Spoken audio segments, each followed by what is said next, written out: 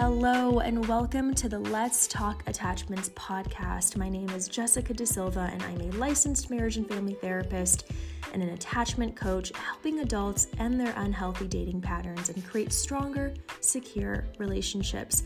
I created this podcast as a platform to answer your questions and dive deeper into different aspects of each attachment style. I also share personal insights and stories in order to help you make sense of what you're experiencing. So please listen with an open heart and an open mind. Without further ado, let's get into it. Hello, everybody. So today's podcast episode is a little different in the sense that I'm sharing an interview in which I was a guest on Gemma Joel's The Dating Diaries podcast. So I loved our conversation so much that I actually asked her if I could share the episode on my personal podcast because we cover so many questions that I get around, what makes a relationship work? How do you create a healthy and happy relationship considering our attachment styles, the complexities of dating, and how we can pinpoint people's attachment styles from very early on. And also the difference between, self-sacrifice and self-neglect. And just a lot of, good tools on how to really begin navigating these experiences. So I'm really excited to share this with you. And lastly, if you are ready to begin transforming the way you experience love, you can check out my digital courses, my Secure Self Academy for the anxious attachment style, and now we have one for the fearful avoidant attachment style, which is very, very cool. So these courses will teach you actionable tools to begin feeling more secure within yourself and your relationships. All right, so to learn more, you can click the link in the show notes.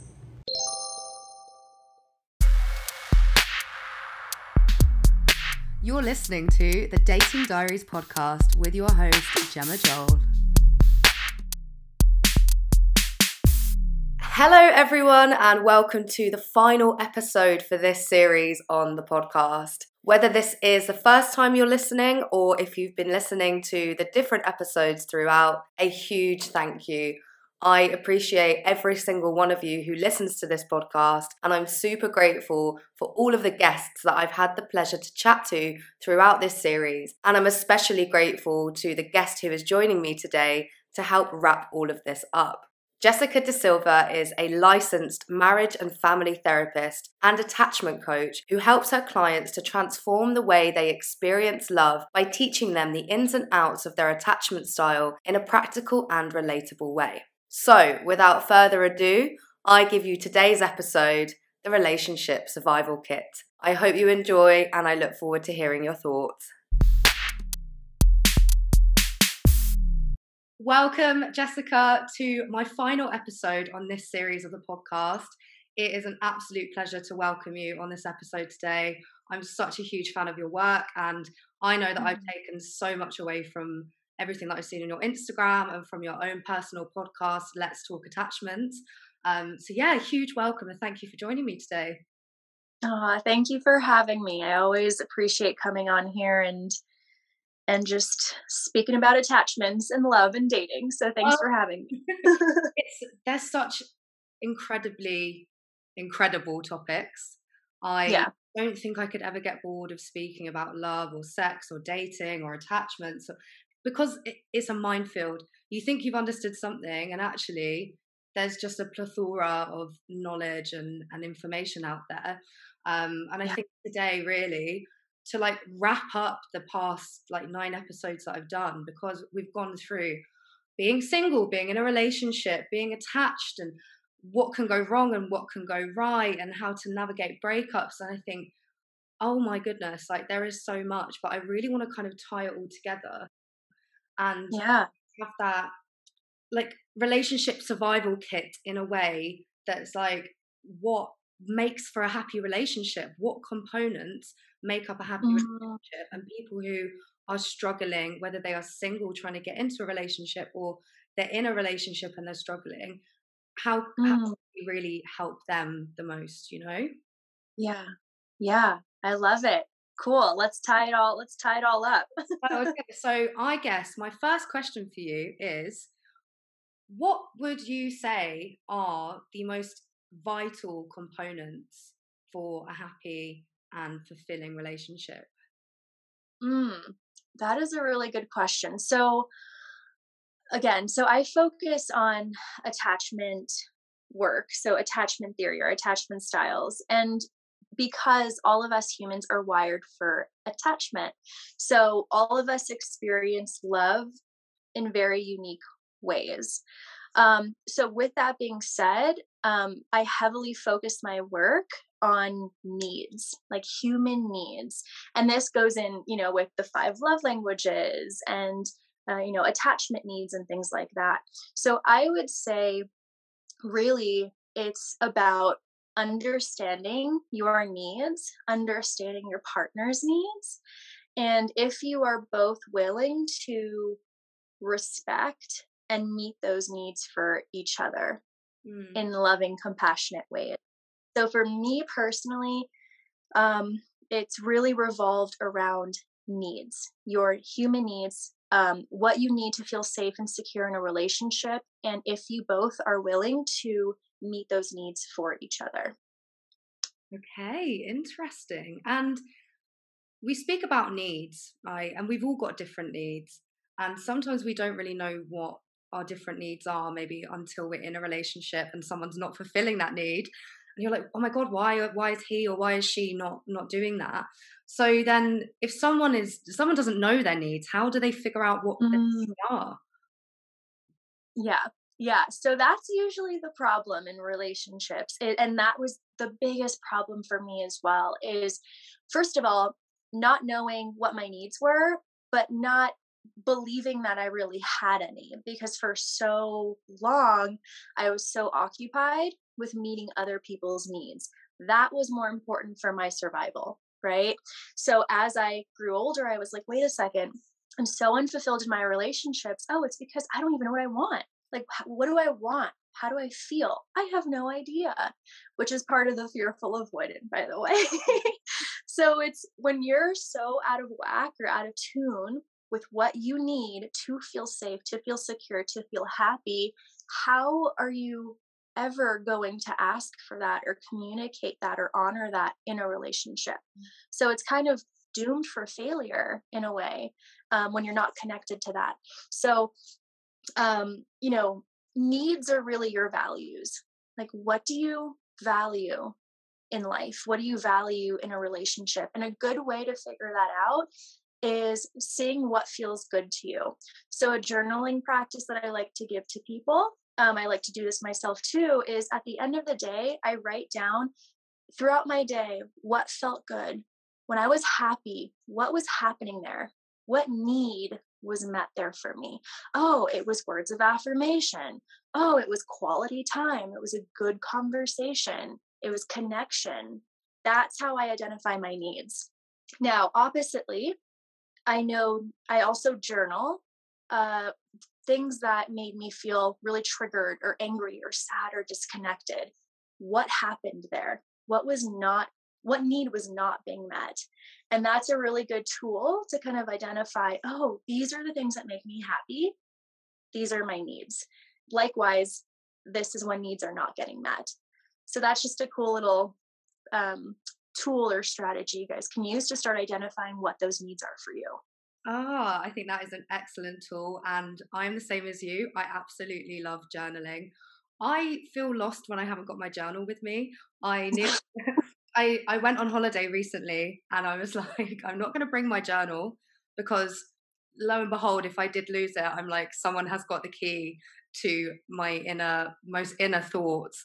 But it's interesting. And I really do like that way of kind of understanding your needs through writing them down, because what I tend to do, I start mine with my 3 gratitudes. So 3 things that I've been grateful for that day. And I do it at the same time. I do it just before bed because I feel like that's then giving me enough time to think about those smaller things in life that you can be grateful for. And then a journal entry about kind of how's my day been, what's gone well, what's not gone well, because I'm in complete agreement with you that sometimes there can be so many different things going on in your mind that actually, until you take a step back to reflect on what you're thinking and what you're feeling, when you write those down, it's almost like when you can see those words on the paper, you're going, oh my God, is that actually how I feel? Is that what's going on? It's like that light bulb moment, isn't it? Yes, 100%. Yeah, I am the same way with my journal. It is my companion because it's like what you're saying, it reflects what you're feeling. And being in tune with your emotions is so, so important because that's what kind of guides you to meeting your needs, really, essentially. So, and then so much more. It's just a wonderful, wonderful tool. So I'm right with you on that. I'm with you. I'm totally with you. For people that might struggle, because with a lot of my clients, it is something that I would recommend as a starting point is to journal, because I think it's brilliant, and I know from personal experience that it does work. If people struggle to like write in their journal or even like want to, are there any other strategies that they can try with to kind of understand what their values are? Yeah, so I would say, because some people, you're right, some people don't like to journal, and that is totally okay. I would just suggest taking mental notes, right? Like, so much of this work in terms of cultivating a secure attachment, meaning creating more confidence within yourself, feeling more connected to yourself, is emotional intelligence and becoming in tune with your emotions. So if you don't want to write it out, take mental notes, right? Like if something good happened, be mindful of the emotion of satisfaction or happiness or connection in your body and just like, oh, okay, it's because so and so said hi to me, or it's because I had this really heartfelt conversation with my partner, or it's because, so and so gave me a gift, right? So just kind of take mental notes of what are these things that make me happy? What are these things that make me feel fulfilled or satisfied? Yeah. Yeah. So if writing doesn't work, take those mental notes, but just a lot of mindfulness and awareness on when you're feeling good and when you're not. Yeah, definitely. Mhm. I think being mindful is something that takes a lot of practice. And I think we get so caught up in either focusing on the past or focusing on the future that sometimes Yeah. simply forget to focus on what is going on in the present moment. And I think if we become more attuned to focusing to even things like, going into your local coffee shop and having a nice chat with the barista, that all of those little things are helping you to learn more about yourself that you wouldn't even realize because they're so small, but actually overall they've got such a big impact on you and your happiness. Yes. Yeah. I have actually been doing so much work on this recently with the mindfulness piece. As you know, I was traveling a lot and I was traveling with a group of people, and I haven't done that in a very long time. I'm very introverted. I spent a lot of time alone. But anyways, throughout that experience, it was such a test of, okay, can I actually practice what I preach, right? So I was trying to be very mindful of how, when I needed space, when I needed to communicate something that wasn't being met for me. What are my values? What are my needs in friendships? So yes, it takes a lot of mindfulness and awareness to just not judge what you're feeling, but really use it as a way to better your experience, Mhm. better your life, better your relationships. Um, but yeah, I've had to use my emotions a lot within the last couple months to kind of identify what needs need to be met in order to feel safe and secure in my environments. Yeah, so it's really helpful.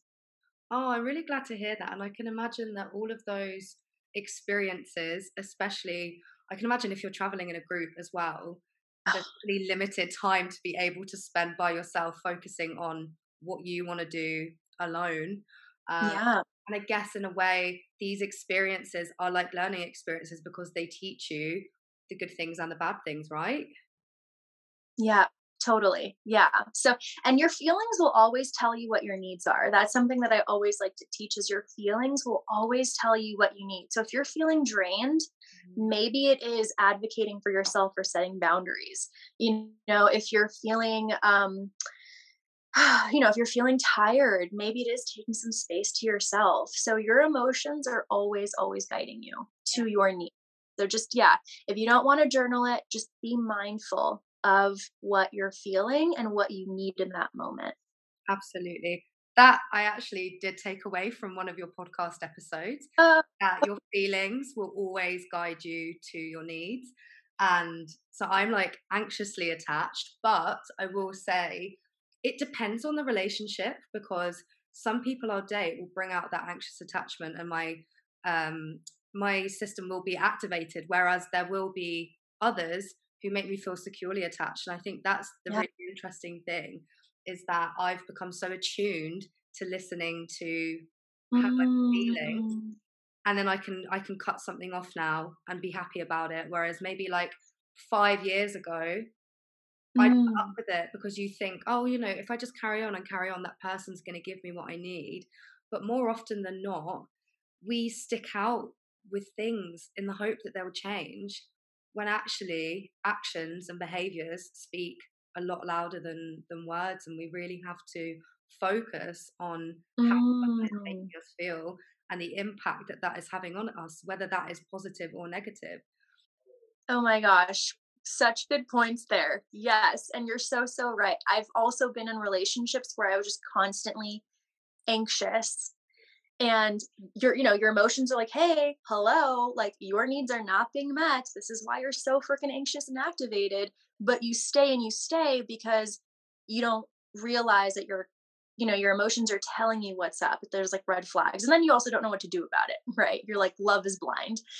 But then you also mentioned you've experienced people where you feel secure.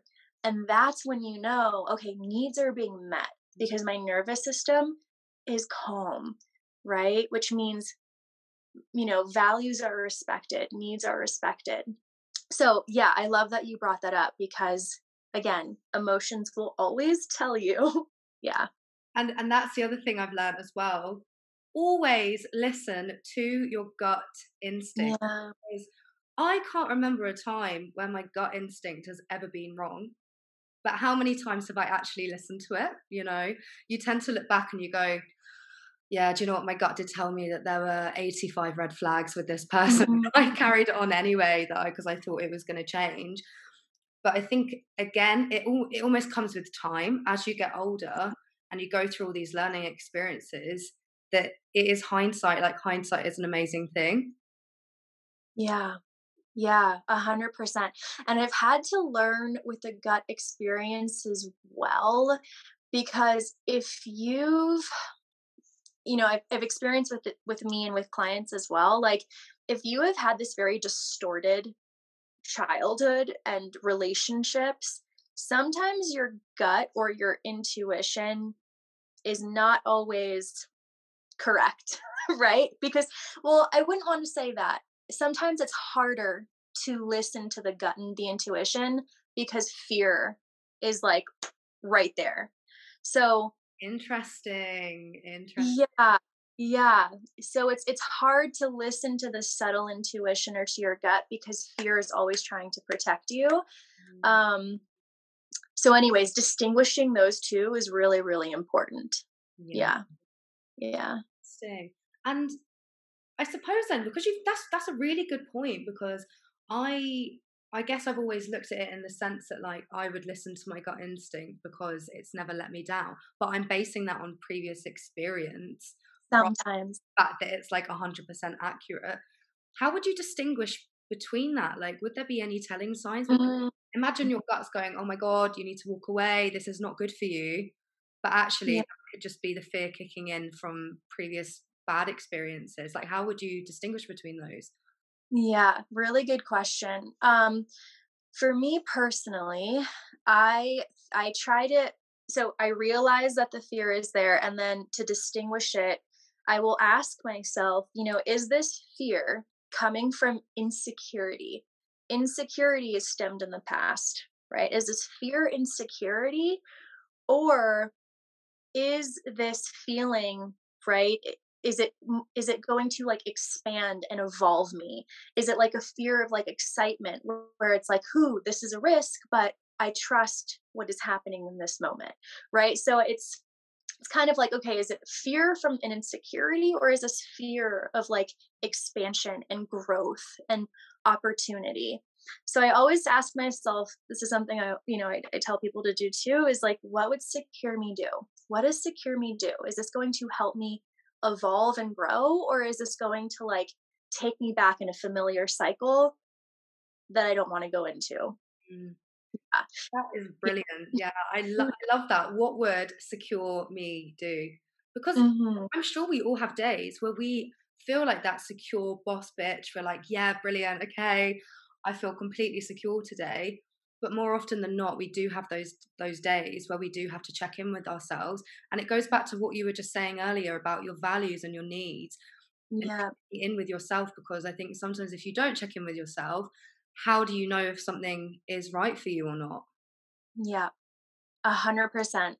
So if we then tie this into attachments, I did an episode recently on like talking in depth about the attachment systems and all the different attachments, and it's so difficult because when I was reading Attached, I remember reading through it and I was like, okay, there's so many different things here that I can pick up on and relate back. And my listeners have said the same thing. And I've honestly, so many of them have done your quiz because I've pointed them to your page, the attachment quiz. And so many people have said, but I've come up with like 2 or 3, or like I'm a bit of everything. And I'm like, that's completely normal, right? Like I can't imagine that we're supposed to be one attachment. Yeah. So I have mixed feelings about the book Attached by Amir Levine. That was the first book I read about attachment. I always suggest reading as well The Power of Attachment by Diane Poole Heller, I believe, because she also goes into the fearful avoidant attachment style, which Amir Levine doesn't. But yes, so we are under the impression that we just have one attachment style, but we are so complex and we have had so many life experiences. To think that we're just one just doesn't make any sense. So yes, there's been a lot of research that says that we fall on a spectrum. So our attachment styles are kind of flexible in nature. They can change throughout your lifetime based off of significant life events, people you date, life experiences, losses, traumas. So yeah, it can fluctuate, but we tend to have, we tend to identify with 2, 3, sometimes all 4, depending on who you are and what you've experienced and who you're with. So yeah, so my quiz, again, I always suggest taking several quizzes and seeing what you identify with. But with my specific quiz, yeah, it does give you, different attachment styles in terms of how you relate to 2, 3, or all 4. Yeah. Just so that you can also understand like your, just, all those complexities and all those layers. There's so much in each of them, and I feel like at some points we do fall into each of those categories, whether it's like 5% or it's 50%. And you've made a great point there as well, because I remember when I first did your quiz, this was months and months ago, and I'd come up as like, say, like 58% anxious avoidant, and then blah blah blah. And then one of the people that I'd been dating, like a few months later, I was like 89% securely attached. And I said, this is how it does fluctuate. And it does fluctuate based on who you're with. And I guess then it's just figuring out, like, it, in my opinion, I wouldn't say that your attachment style would be the be all or end all of having a happy relationship, but understanding it can guide you towards the changes that you can make to lead a happier to lead a happier lifestyle, like a romantic lifestyle. Would you agree with that? Oh yeah, for sure. Yeah, it is. Just because you have an anxious attachment style or a fearful avoidant or a dismissive avoidant or even secure attachment does not necessarily mean that that is the end all be all, right? Certain people that you date can make you feel more secure. So for instance, and I've mentioned this on the podcast, I grew up with predominantly fearful avoidant / anxious attachment style. And I've dated people who have made me feel more avoidant or who have made me feel more anxious. My partner now is a little bit, he's predominantly secure with some avoidant tendencies, because again, no one's perfect. But because he has so much security, he's allowed me to become more secure as a result. Mm-hmm. So yes, you're totally right. Different situations, or the person that you're currently with, or the phase that you're in life, can, change that attachment style for you. So when you take the quiz in different phases of life or with different partners, that can change. Yeah. I like that. And it's good as well, because when you first start dating someone, it's not like you can walk up to them in the bar and go, I just need you to do this little quiz because I'd really like to know how securely attached you are.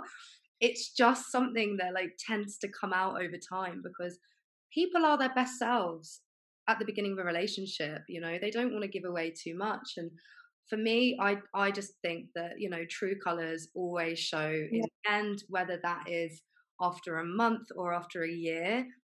Someone can't like have that facade forever.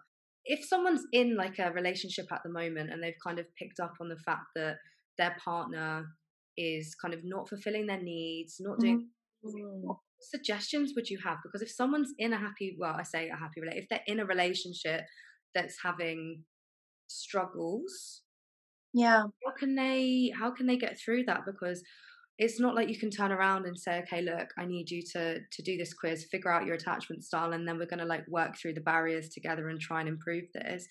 It's like, how can people who are already in a relationship make themselves happier? Yeah.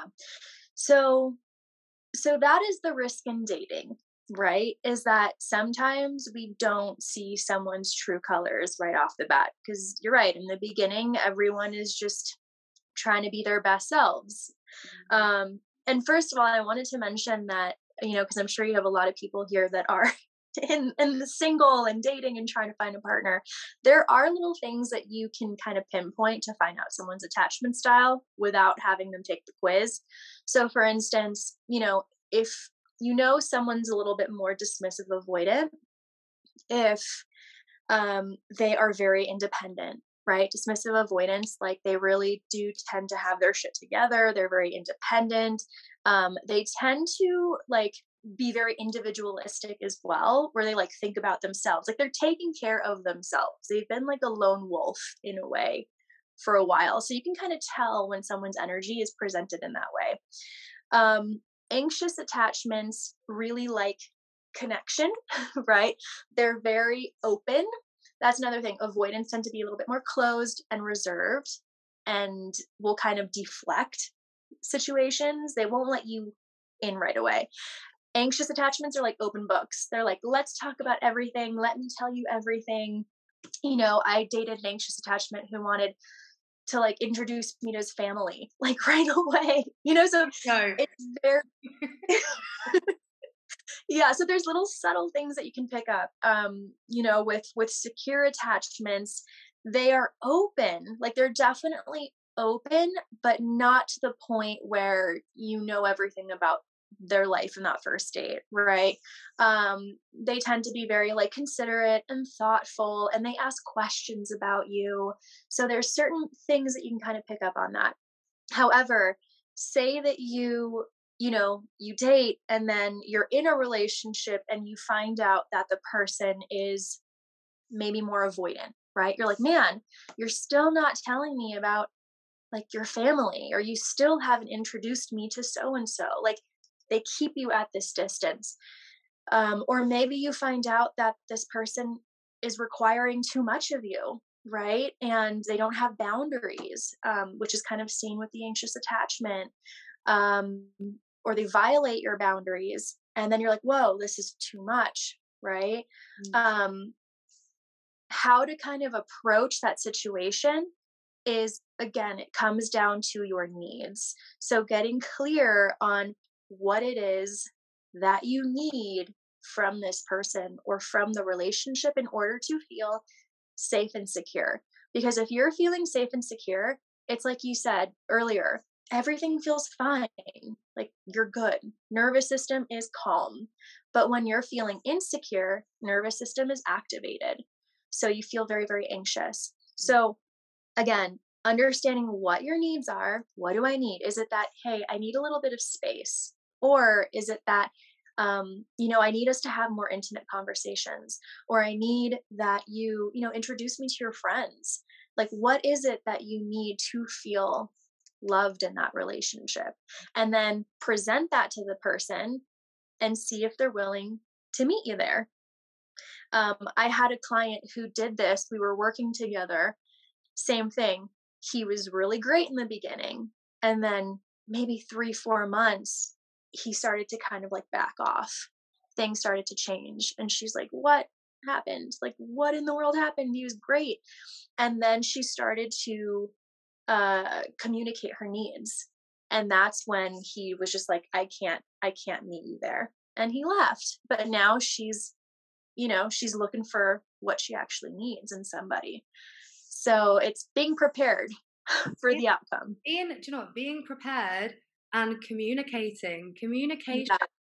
is so, so, so important. And it's something I tell my own clients, but it's something that I have to reiterate to myself a lot, because sometimes it can be so easy to communicate with yourself in your mind, or communicate with your friends about how you're feeling about a partner. But sometimes we don't communicate with that person. And actually, when we're dating, the person that we need to be communicating with is that person. Exactly. Otherwise, we're going to get annoyed at them. We're going to get upset with them. We might talk to our friends about it, but that's not going to change how we're feeling in that relationship. And I think it can be a really tricky one, but also, again, it comes with time. And then when you feel more confident communicating with people over and over again, and the more that you do it, I think that's when you start to like respect yourself more in a way, because you say, well, actually, I'm not putting up with this isn't giving me what I want, it's not giving me what I need. Yeah. I don't want to feel like anxiously attached, or I don't want to feel like my attachment system is being activated. You're doing that protest behavior, all of these things that are like creating a really negative space around your mind, because not only is it going to have a bad impact on your relationship, but it's going to have a negative impact on your mental well-being as well, don't you think? Yeah, I love everything that you just said. Again, it's just being mindful of what your needs are, because when you can identify what that is, you can more clearly communicate. And you're right, communication is everything, because you can only get so much validation from communicating with friends and family and your therapist, but the real solution is communicating to, your partner, whoever you're with.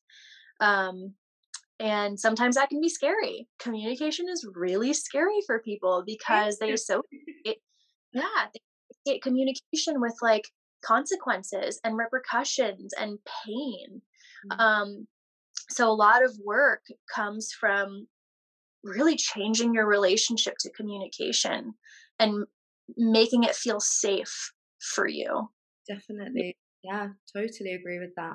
And one way that I really like to frame it is with communication and like speaking to your partner about how you're feeling, or like, just finding out a little bit more about how they're feeling. I think you either win or you learn, because you either have that conversation with them and they go, oh, like, you never know, they might be feeling exactly the same way and just not be communicating because you're not communicating. Yeah. You think that you understand what someone's thinking or feeling, but actually we have no idea, because everyone thinks so differently. And like I said, someone could be thinking the exact same as you until you say it, and then you're like, you've come to a happy like place where you can be in agreement. Or that person, like you just said with your client and the person that they were with, that person goes, okay, I'm really sorry, like I can't meet your needs. That's fine. Like, okay, I'm going to have to go through the really rubbish part of moving on, but actually in the long run, this is probably the best thing that I could have done for myself. Yeah, it takes a lot of courage and a lot of confidence, and essentially a lot of security to communicate and kind of hold yourself in that space with whatever happens. But knowing that only good can come from communicating and being authentic. Only good can come from that. So, yeah. I completely agree. So I think that brings us nicely onto the topic of self-sacrificing versus self-neglecting, because this is something that often you think they're kind of similar, but they're really, really not. Yeah, and that is a really important topic because, speaking of insecure attachment styles, such as the anxious or the fearful avoidant or the dismissive avoidant, this is more so pertaining to anxious and fearful avoidance, although dismissive avoidants also do this. But again, if you were raised accustomed to meeting the needs of others, you tend to self-neglect in that process. And then you go into relationships where you're also very hyper vigilant of the external world while kind of ignoring your needs and what makes you happy. So this is something that is really important when you're learning to create a secure attachment and build that relationship with yourself, is deciphering when you are sacrificing, which is normal for a relationship, and when you are self-neglecting. So how I like to see it is, and I've had to learn this in my relationship a lot, because I've been like, okay, Jess, you're self-neglecting. Like, this is self-neglecting. So much away from this, and so are the listeners, honestly. Yeah. So with self-sacrifice, this is like kind of my definition of it. It's, compromising your needs with a shared intention. So for instance, I moved to Colorado, even though it's a beautiful place, but I feel best by the ocean. I grew up by the ocean. It's just more of like my element.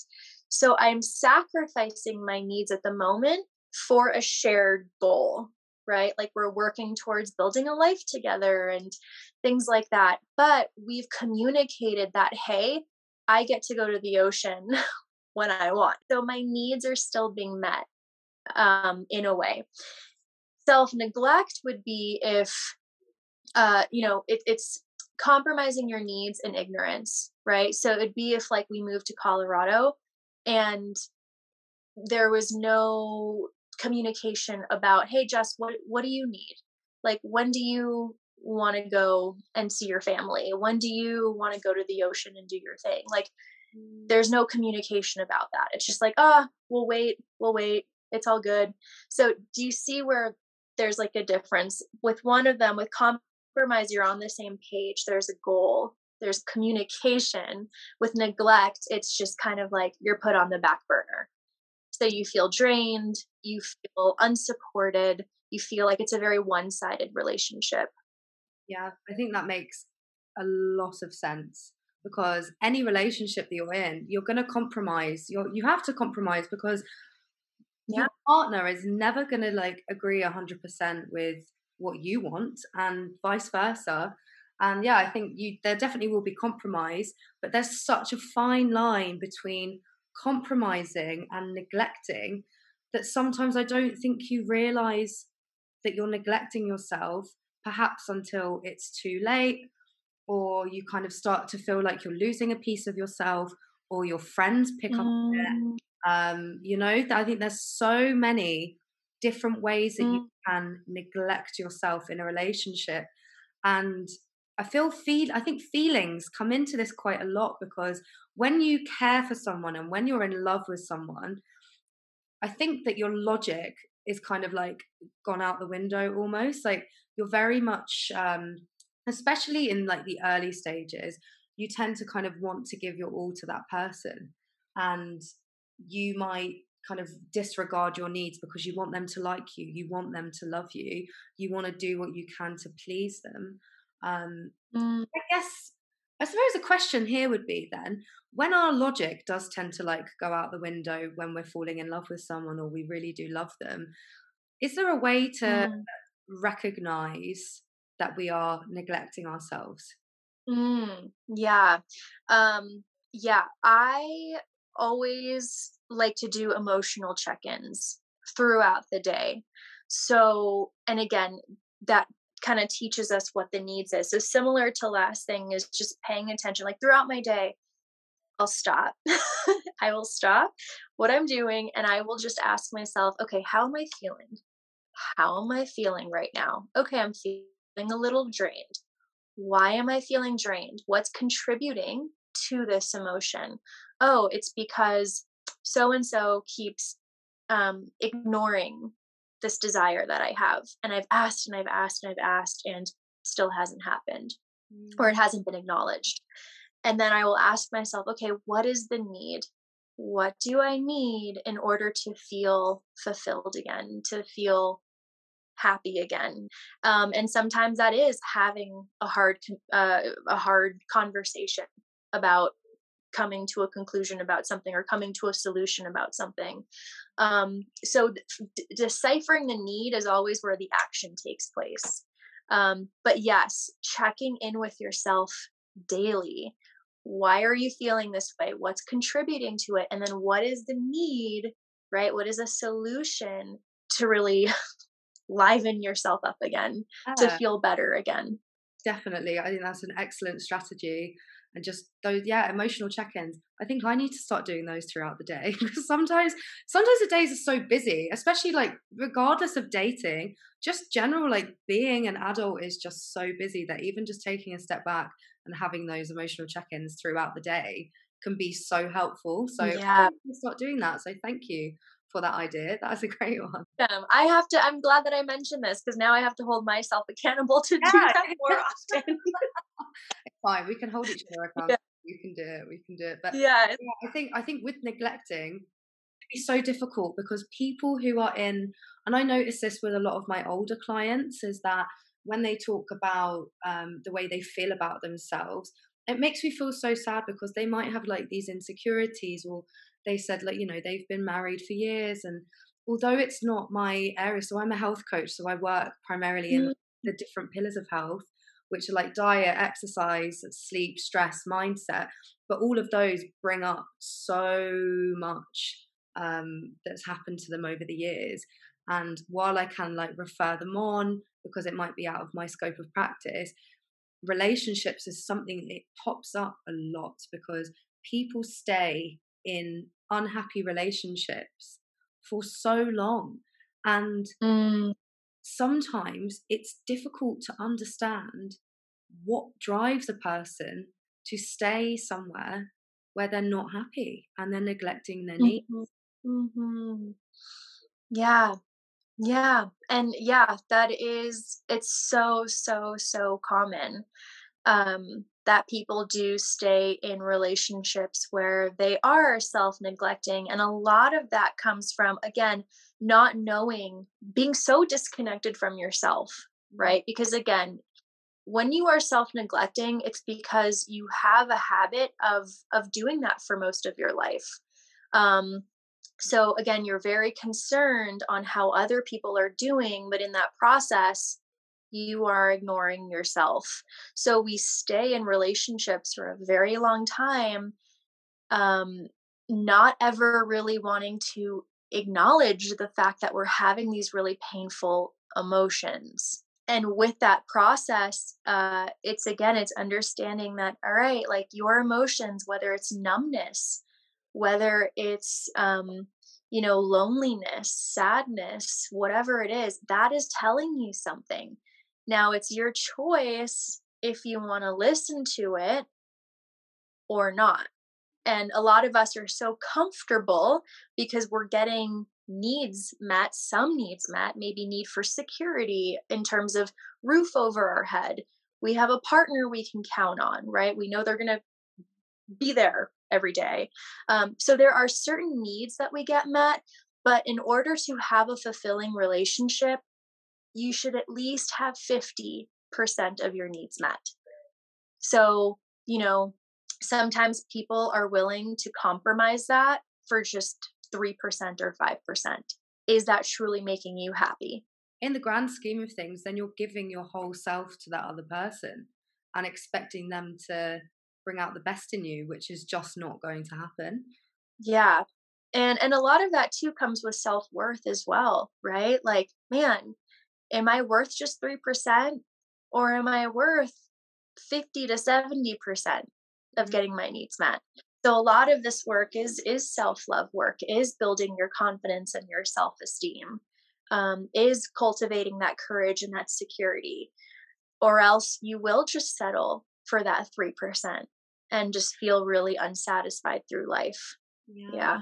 That's so true. And I do a lot of work around mindset with my clients, and self-worth comes up, oh my God, like 90% of the time, because especially as people get older, if people haven't checked in with their self-worth over the years, then they get to the age of like 45, they've pretty much lived half their life not looking after their own needs. And because they've spent every day in this pattern of negativity, it almost makes it harder to then draw it out of them. Everyone's got different wants and different needs, but it's checking in with yourself and, understanding that you are worthy. You are worthy as a person. You are worthy of love. And something that I find really helpful to ask is this helping me or is this harming me? And you can revert that back and you can put that into the same context with a partner. Is this partner helping me or are they harming me? Yeah, I love that question. And also taking any small step of improvement.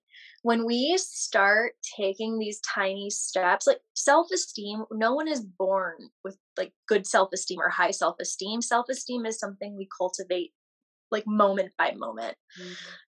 So if you can take one small step for your own improvement, like your mental health, whatever it is, something that just makes you feel good, that builds momentum, that builds self-esteem.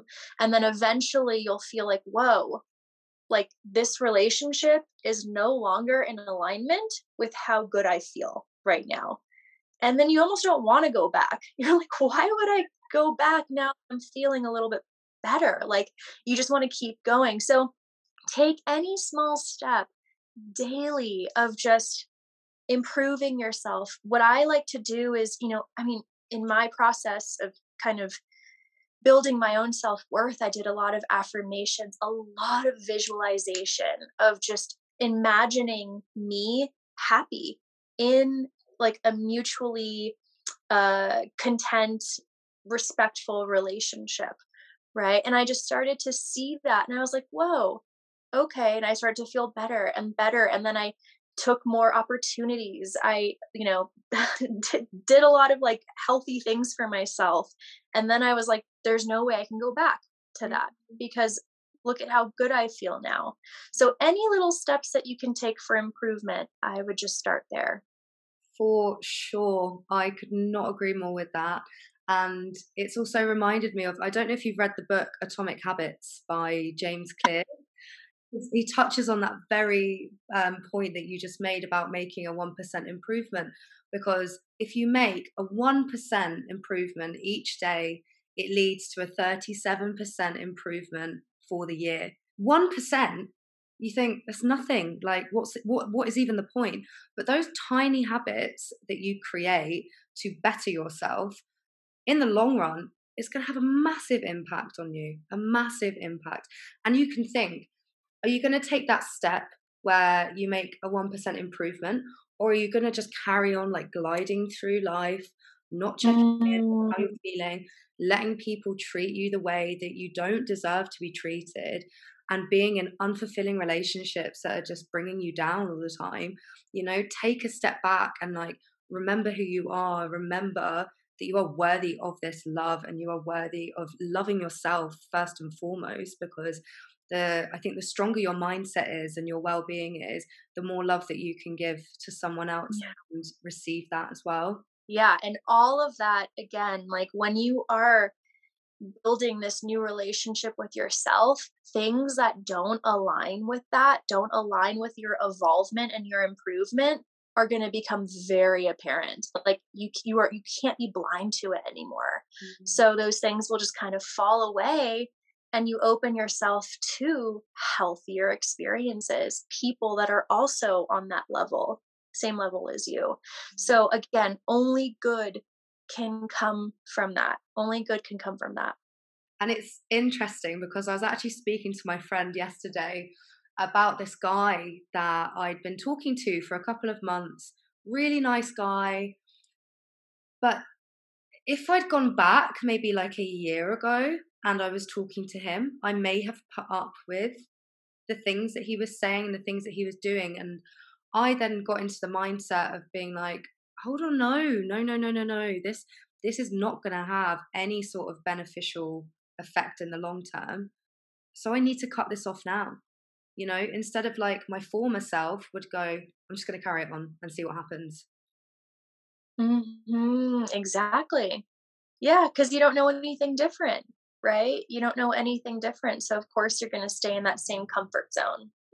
Yeah. You can almost like categorize people in that way when you go, okay, like you said, going back to the attachment styles, if you know that like someone's holding back from like telling you any information, or if they're not like introducing you to their friends or to their family and it's been like nearly a year, those little warning signs, if you can't communicate with them and they don't want to communicate with you, that's when you need to take the step of being like, do I carry this on in the hope that, you know, that something great is going to happen out of this, or do I respect myself to walk away from this? And then that's that.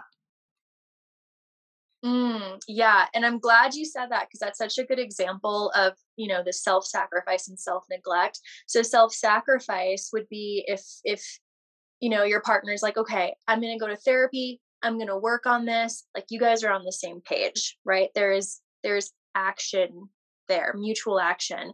Self-neglect is like, nothing's changing. Yeah. Maybe they say that they're going to improve, but where's the action? There's no effort. So again, I'm glad that you brought that up. Yeah. That's it. And I think the listeners will find that really useful because it's so powerful. It's such a powerful reminder that your people can be amazing with words. People can tell you how much they like you. People can tell you how much they care for you and what they want to do for you, etc., etc. But where's the evidence? Where's the behavior that shows you how much that person cares about you? Because if someone's full of words and they're not backing it up with any sort of behavior that shows that what they're saying, then actually it's just words. Yeah. So just again, being mindful of that, being mindful of, you know, where is the evidence? Where is the evidence? Are we on the same page, or is this a one-sided relationship? If it feels very one-sided, which you will feel that, you know that it is self-neglect. Yeah. And I think for anyone who's listening who is single and they are kind of following all of this advice and getting frustrated with still being single, I think actually when you're tuning into what you want and what you need, you probably are going to stay single for longer because you're kind of filtering out all the people that aren't adhering to that. So it's not a bad thing. It just means that actually you value yourself enough not to stay with someone for the sake of saying, I have a boyfriend. You're saying, okay, no, I am this person who values myself. I have got good self-esteem, good self-worth, and I will be with someone when they're going to provide me with 50 to 70% of my needs. Yeah. And that's self-empowerment right there. Like that is self-empowerment right there. It takes time. It takes time. I've been in terrible relationships when I was younger, and I look back now and I think I would not put up with that right now. I wouldn't. But it's like I said at the beginning, hindsight is a beautiful thing, and every experience that we face in our lives is really just a learning experience for that next time we face it again. Yeah.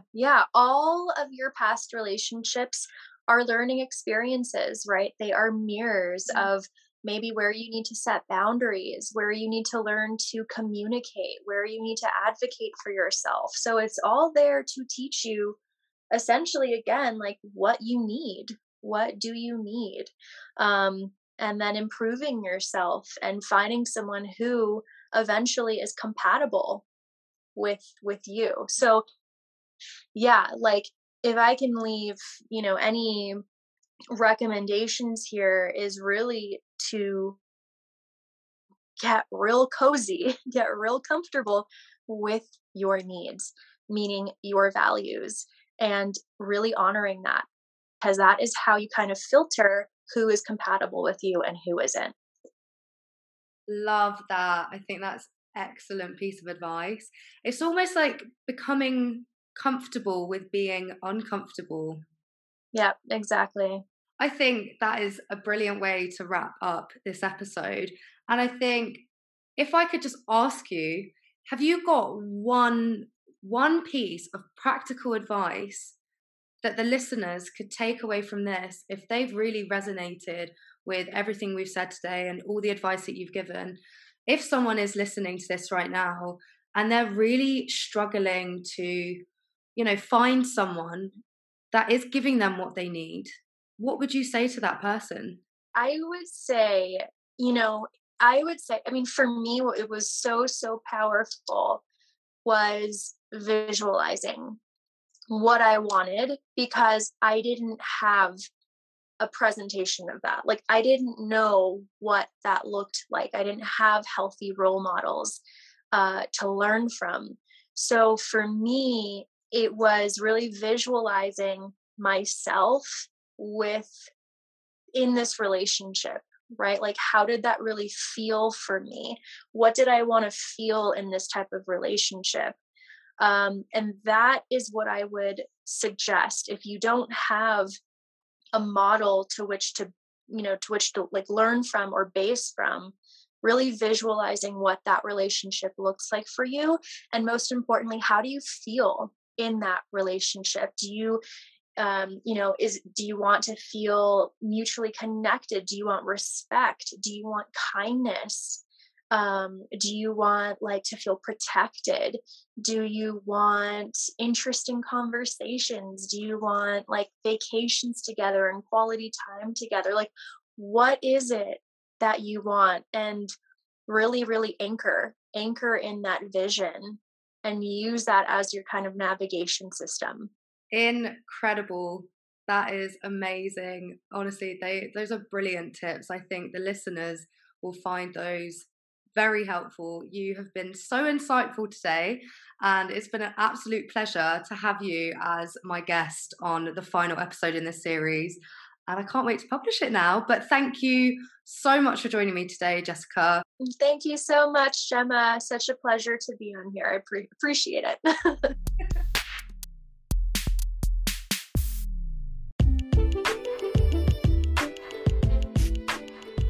Thank you so much for listening, and I will catch you on the next episode.